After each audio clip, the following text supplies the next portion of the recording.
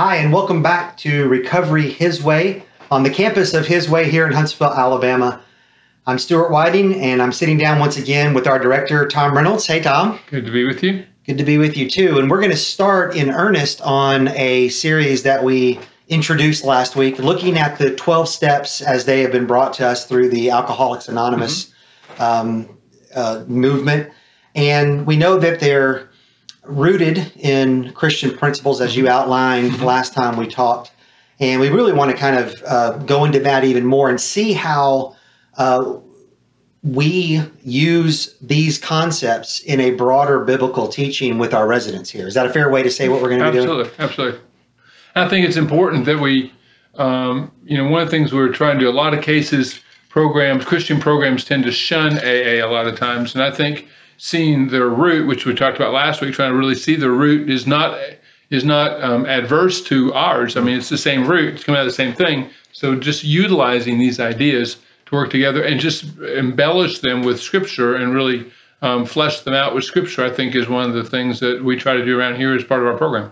Yeah, and I think if there is anyone listening who for some reason has a hesitation to the idea of AA or the 12-step, seeing in this light will be really helpful. And I've already likened it to, if you're a part of a church community and the preacher has done a 12, lesson series on some topic, this is kind of the same thing in that, we've seen someone's idea distilled down, but let's broaden it back out now and see the biblical principles that help inform what got distilled. Absolutely.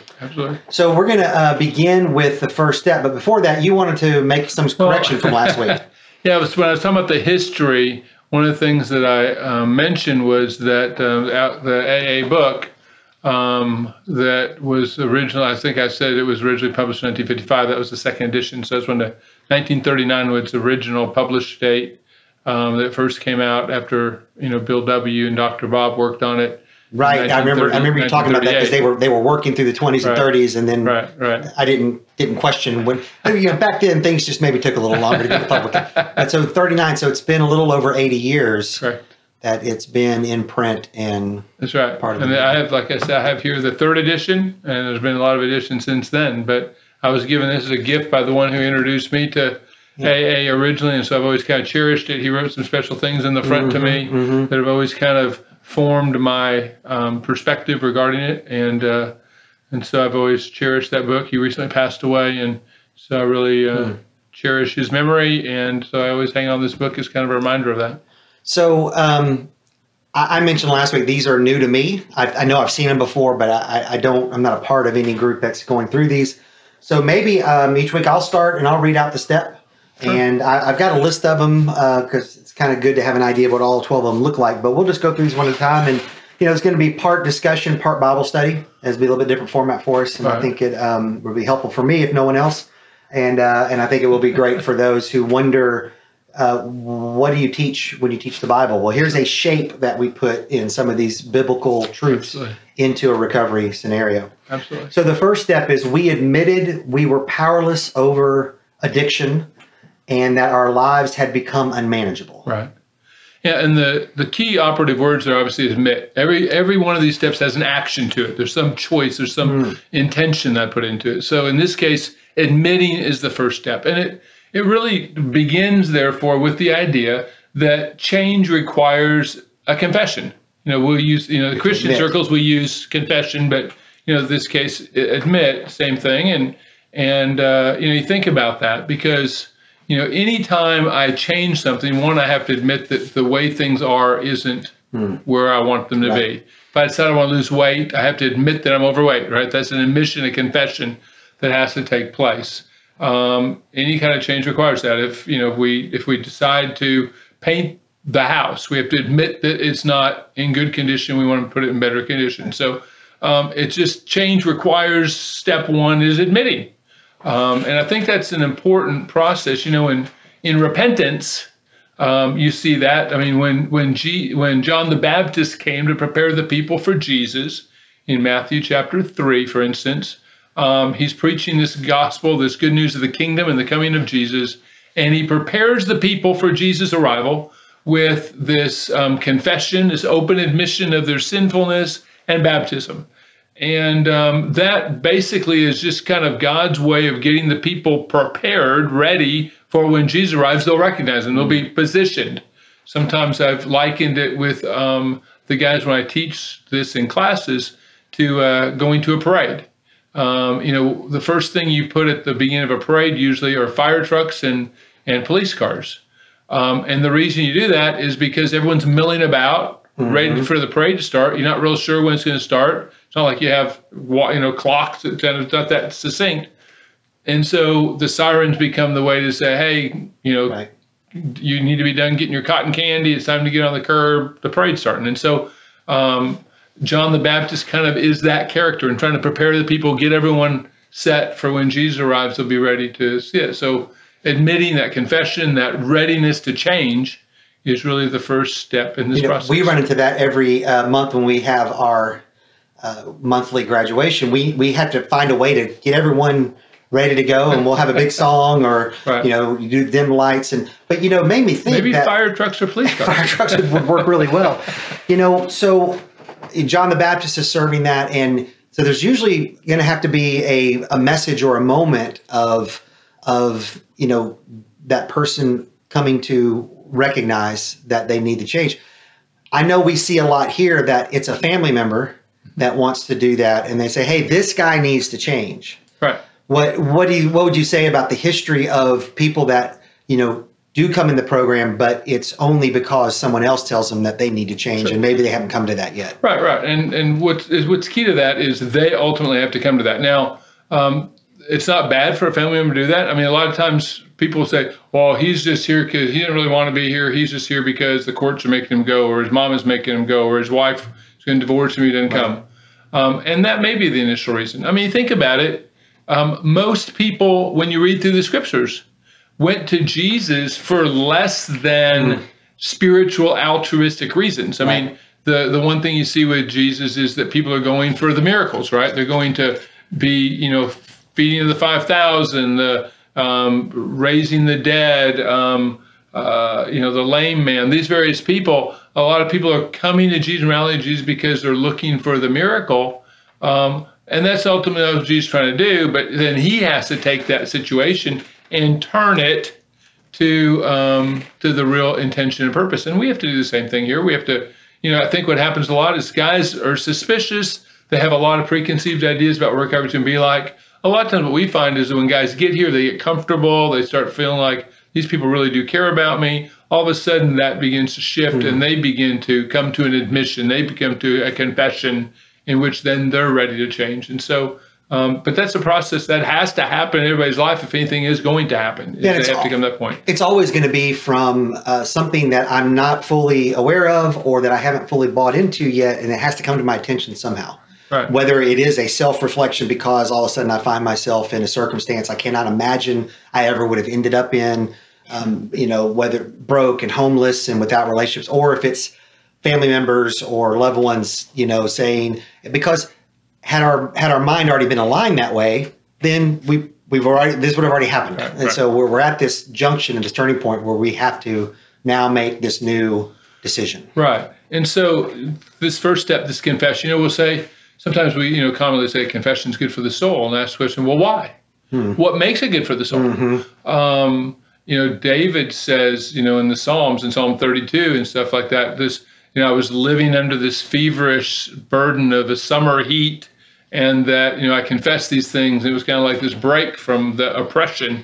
This type of year in August, we can get familiar with the oppressive heat, and just to have relief. It's almost like confession becomes air conditioning. It becomes this lifting of this huge burden.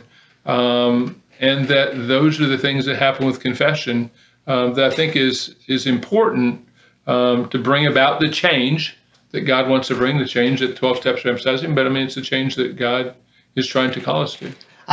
When I saw that confession was at the heart of kind of what we're looking at here in the first step, I did a little bit of research and found a really interesting set of studies that people have done about how valuable is confession just to your psychology.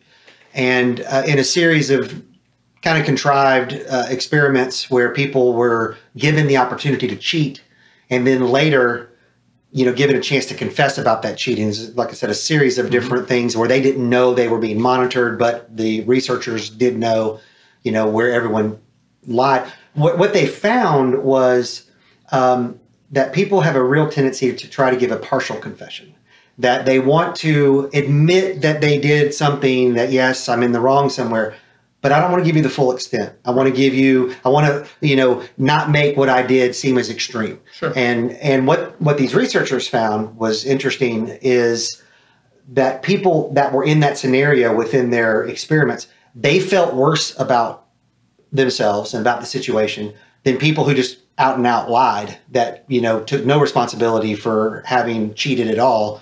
And certainly those who owned up to or didn't cheat or owned up fully felt the best about the whole set of circumstances. Right. And one of their conclusions was this idea of this partial confession where, yeah, I got a little bit of a problem, but it not only, it keeps the person in their problem and also in what they're having to cover and say about it and do about it. And they're actually having to double down on the amount of time it consumes them, or the amount of emotional and spiritual, kind of energy, and just the real value of letting it be out there. Yeah.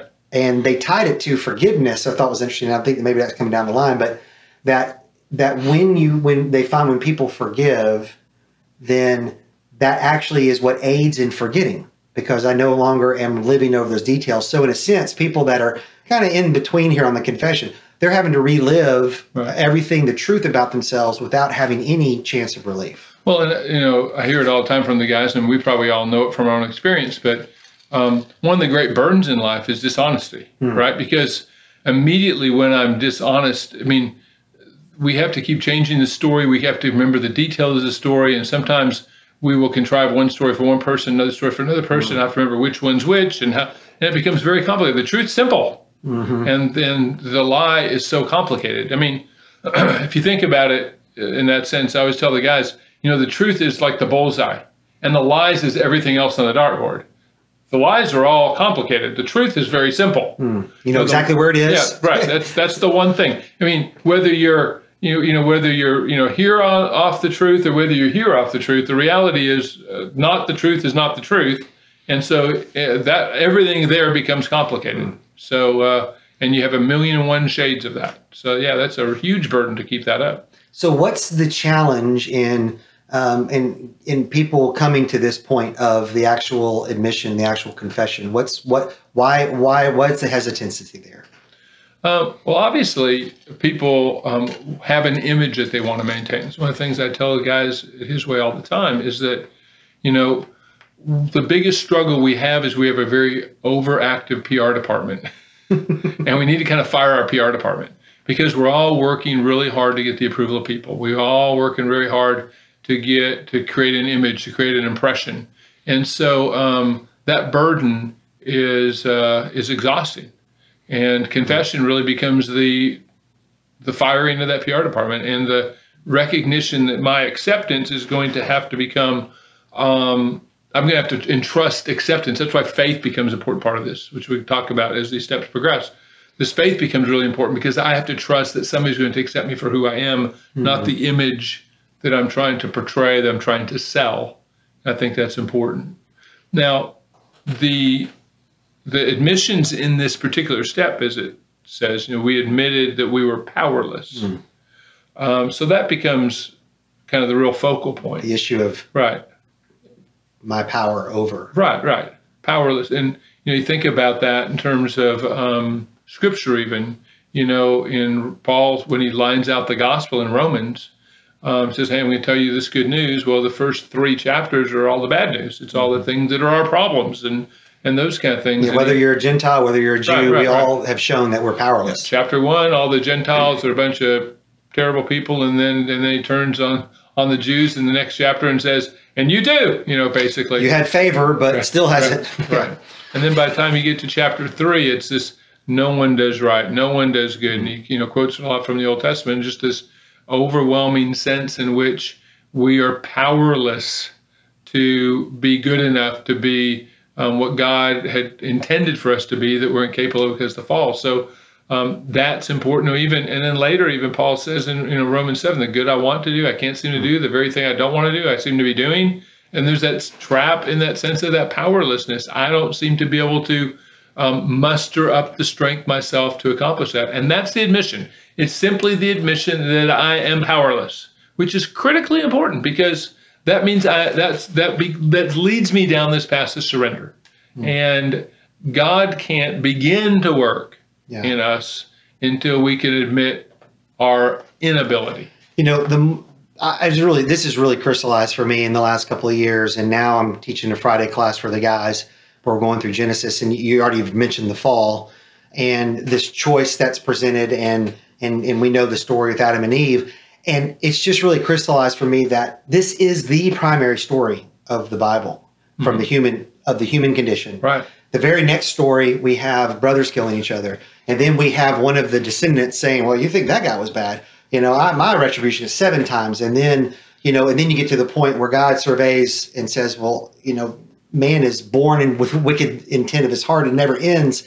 And then God relents a little bit on that in saying, "Well, that's the way it is after the flood, but I can't keep destroying the world that way." But just over and over again, the stories of showing the powerlessness that we have as humans to save ourselves, to reach our potential, to be the ideal human as God intended, and to drive us into the need of some sort of salvation. Right. I mean, all of us have had people in our lives that we love dearly that are destroying themselves in some way, shape, or form, primarily because they don't see what they're doing. Everyone else can see it, and yet they can't see it. Until they see it, until they can admit it, it's a hopeless situation. And that's where prayer comes in, I think, a lot of times, where I pray and appeal to God. I mean, I have people close to me that are in that circumstance now, and it's tough to watch them go through what they're going through, and you have to sit alongside, and there's nothing, you can't really do anything about it until they come to this confession of their powerlessness, of their inability. And it has to continue. Those people we need to be in community. We need to actually have relationships that you have the chance to someone to see that blind spot or that weakness or that area you need help in, and hopefully some self-reflection, and the call to be in the Word and to be constantly confronted with the truth that I guess there's a way of walking away from these biblical stories going, "Well, I'd never do that. Well, that wouldn't be me." And it's like we're just fooling ourselves, of course. And one thing I know I try to do in our Bible studies here with the guys is like, this is our story, even as old and ancient, as far afield as it seems like it's from our reality. This is us, and it's speaking in that way to say, now what are you going to do? Are you going to you think you wouldn't be David looking down at Bathsheba, going, maybe today's the day I inquire about her, and so where does it lead us? And of course, David's a great example in Psalm 51 of. You see the brokenness of his confession and realizing that just the death he was bringing into his life by pursuing that, because it wasn't good for him. But it starts with being in community with help, and also with us, letting these biblical stories, speak to us. Well, one of the great beauties of community as well is it gives us a mirror. Sometimes I don't know how bad I am until I'm with somebody else, and I can begin to discover how off I am relative to the community in which I'm a part of. And so that's one of the benefits of coming here, right? Is that we're creating a community that is striving, at least, to be more of what God would have us to be. And when a guy initially comes in here that may not be coming in here because he wants to be, and maybe because he's being forced to be, but he's quickly becoming confronted with a mirror that's helping reflect himself to himself, so that he can begin to admit, he begins to see things. Versus in most cases in addiction, you're in isolation. You don't see anyone but yourself, and you don't think you're that bad because you're about the same as you were yesterday and the day before and the day before that. So it's not that big of a deal. But when you get in a community, that gives you that mirror, and I think that's critically important. That's been one of the tragedies of the kind of things that have happened in our society that have kind of broken community. That lose that opportunity to have those interactions. And how powerful it is to see someone who maybe you knew from the streets or from, when you were deep in your addiction, and you've seen them now, they're several months ahead of you in recovery, if you will, and to see them, okay, this is now what a powerful testimony it is, that maybe that's that mirror, that reflection I want to be now, and I can see that. It's I kind of telling myself here when I started telling people that I was going to come work here. One of our very beloved volunteers that's here now and teaches every week, and he said, "Let's go out to lunch." And he was a real good friend of mine, and you don't know this story, but you might figure out who it is. He said, I didn't know what he wanted to talk about, just like, okay, whatever, cool that you're going to do this. And he knew I was making a major shift in my career. He said, "What makes you think you have the patience to work with this group of guys?" I said, "Well, I don't know." But it was really interesting. He saw in me, because, of the way we work together in ministry, that, I and by no means am I going to make anyone's top of the patience list of our staff. But what you just said really resonated, that after now been here 5 years, I've been confronted with that in ways that I never would have been in my previous work, because it just wasn't the same kind of situation. Right. And it's like I'm constantly having to admit to myself, I wasn't patient there, and that wasn't good, and the results of that were not anything I wanted. And so you have to keep coming back, and so being in community and having people tell you how important that is. And community, is a widely defined idea. I mean, you've never been not in community. I mean, I know your life. I mean, you've always been, but sometimes we're in communities that are very loosely defined, and then we can be in communities that are very intensely defined. And think about what it says in Proverbs, about as iron sharpens iron, so one man sharpens other. That's a pretty intense kind of community. And a lot of times, like in a professional environment, people may just kind of, I'm doing my job, you're doing your job. We don't really interface.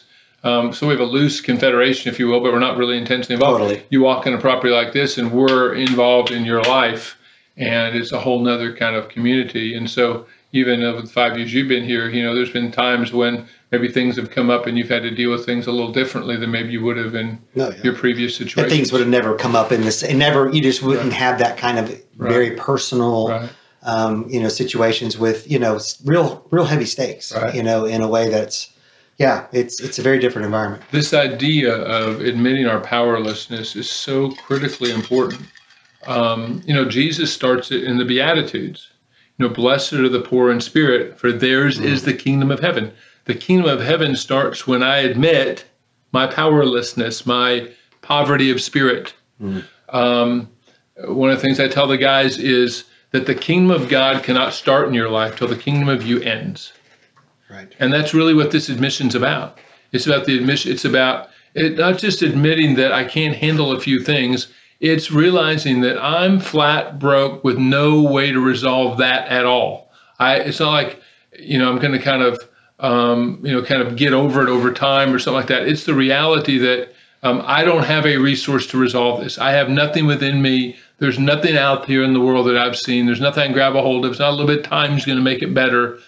I do not have a way to solve this at all. Mm-hmm. And that is where the reign of God can start in your life. That's when the rule of God can start beginning to have an impact in your life, is at that moment. That's why I think this starts with admission. I think that's why Jesus says in the Beatitudes, the kingdom of God begins with this reality that I'm poor in spirit, that I'm impoverished, that I'm broke, that I'm powerless, and life's unmanageable. You made me think of when Jesus, I think it's in Luke, I'm not sure now, where puts together a few little moments when people are maybe coming to follow Jesus, and his reaction seems so harsh. It's like, but I need to bury my father. Right. So that's very legitimate. Right. But Jesus responds like, once you put your hands to this plow, turning back is just not an option.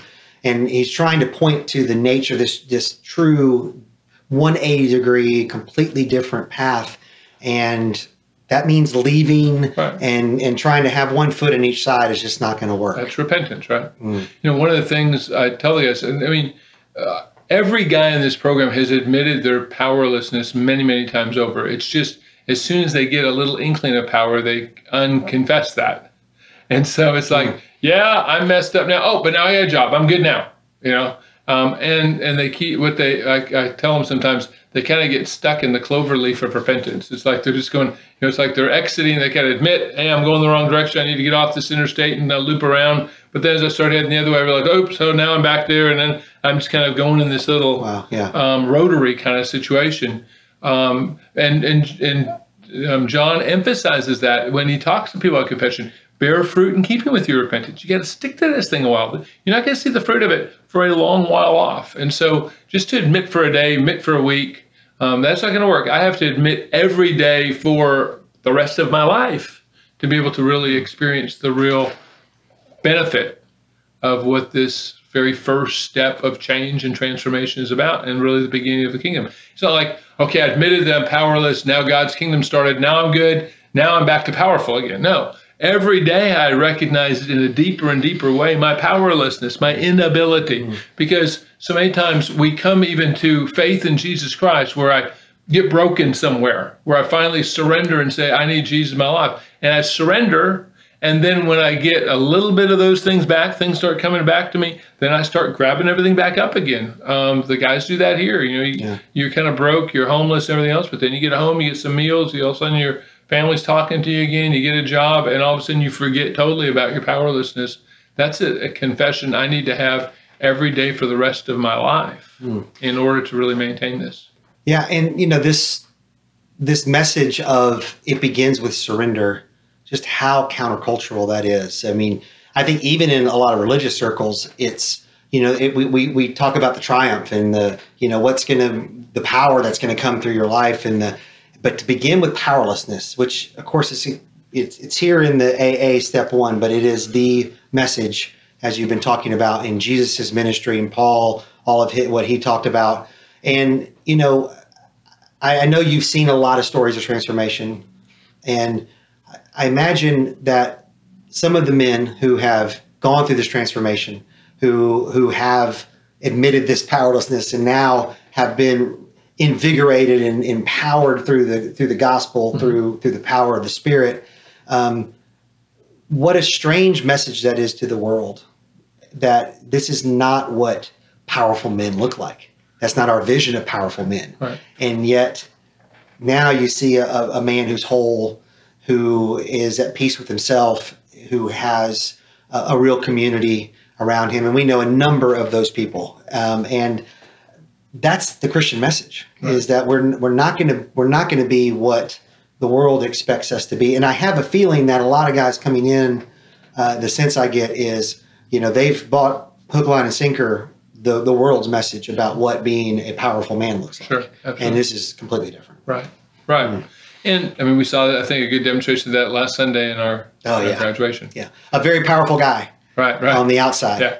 And who was a wreck. Right. Everything about his life was a complete wreck. And now I just, he stays in this house, and I think about him, and you see him past his room, and there's the Bible on his nightstand, and it's not for show. Right. He's committed to this truth. Absolutely. It's wonderful. Right. And when it comes to this confession idea too, I wanted to get to one of the stories that is most meaningful to Christian people, to people who understand Scripture. And that's the story of the prodigal son.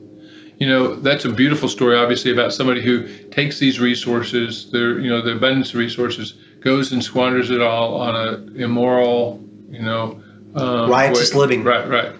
And then finds himself, broke, feeding pigs, maybe even wants to sneak over and maybe grab a pot of the pigs to eat, and he gets slapped down for, you're not as valuable as a pig kind of thing, right? Yeah. That's as low as he gets. And he comes to his senses, it says. Comes to his senses and realizes a servant at my dad's house is better than me now. So if I can just get back home and get to servanthood, I'll be way ahead of where I am currently.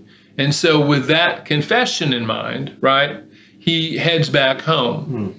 The thing that really strikes me about this story is, he comes to his father, or he has this rehearsed thing, right? I've sinned against you and against heaven. I'm not worthy to be called your son. Let me just be a hired servant. That's his script that he's going to his father with. As his father sees him, obviously, he leaps off the porch. He goes running to meet his son. And his son starts into his script, right? Father, I've sinned against you and against heaven. And he gets no farther, and his father stops him and puts a ring on his finger, a robe on him, sandals on his feet, and restores him to sonship.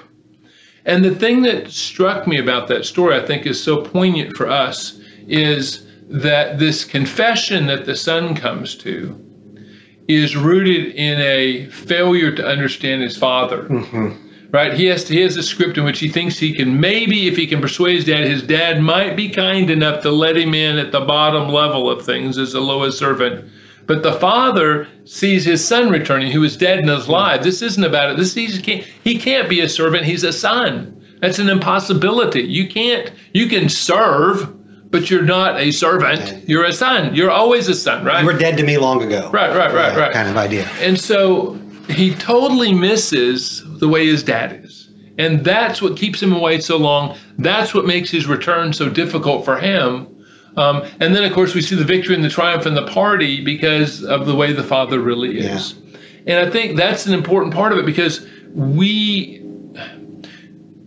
talk to people based upon our perception of those people. You know, you think about it for a second. If you're on the phone with somebody that you've never met, one of the first things you do is you create a picture in your mind of what they're like. And then sometimes you ever meet somebody like that later. It's so weird. Yeah, it's weird to meet them because nothing like the picture, right? Yeah. And that's the kind of relationship we have with God in most cases. We have this, as if we've never seen him, we just have this impression about what God's like. We develop a picture, and then when he really shows up, we don't recognize that, you know? And yet it defines how we admit to him, how we interface with him, how we interact with him. And so, yeah, we'll be reluctant to admit if we believe that we're going to be met with harshness, with criticism, with disappointment. But what if we admit and we get a robe, a ring, sandals, and a party? Yeah, and a guy running at you, meeting you more than halfway. Right. Exactly. Unbelievable. And that's the beauty of the story. You know, in Exodus, you know, God reveals himself. I think in Exodus 34, when he, when he appears, and he says, you know, these claims about himself. He's gracious and righteous and loving and merciful, and he forgives sin and all these kind of things. And he proclaims that about himself. And I think the passage in 1 John, where John encourages us in 1 John 1 to confess our sins. He says, you know, in order to live in the light, you need to confess your sins. And you confess your sins to a Father, to a God who is faithful and righteous, willing to forgive our sins and restore us. And if we believe that about God, then admission becomes something we should run to. We should be eagerly embracing, not avoiding, distancing, because it's, as David realizes, this huge relief.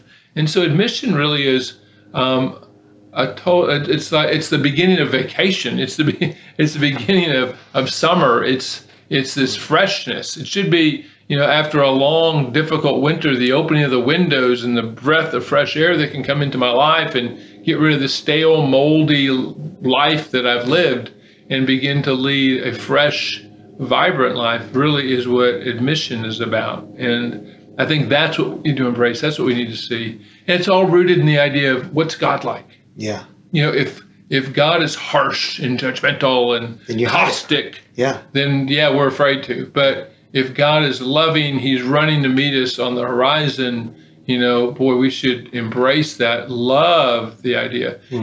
And that also is important in terms of our relationships with each other. You know, we have to have that kind of relationship with each other. You know, if I want somebody to be open and honest with me, I need to be able to be willing to run to the horizon. I need to be willing to have a robe and a ring and sandals for the people who admit to me. Show graciousness right to them. Because they need to see that that character of God. Well, so what really strikes me here, to coin to use a phrase you love to use, that being struck, that we laugh about, you know, there's really nothing in this kind of biblical understanding of this first step that really has a lot to do with addiction and recovery.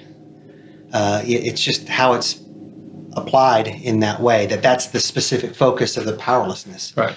But that we all have this need. We all have this need to admit that we're powerless. And I'm guessing that as we go through these steps, that's something I can say at the end of every time through, is like, this isn't just for a group of people that are struggling with substance abuse of some nature. This is about being a true sober living, like you like to talk about. That not about the substance and the chemicals in your body, but your mindset towards God, your mindset towards the community, and what the direction of your life is, and which is something I think we're all striving for, I hope. And so here's something for us to consider for in some area of our life we're holding back in here. I mean, that's always the truth of sanctification. There's always something I'm keeping, to myself until I get to the point where I admit that I'm powerless over that and begin to change in that area. That's right.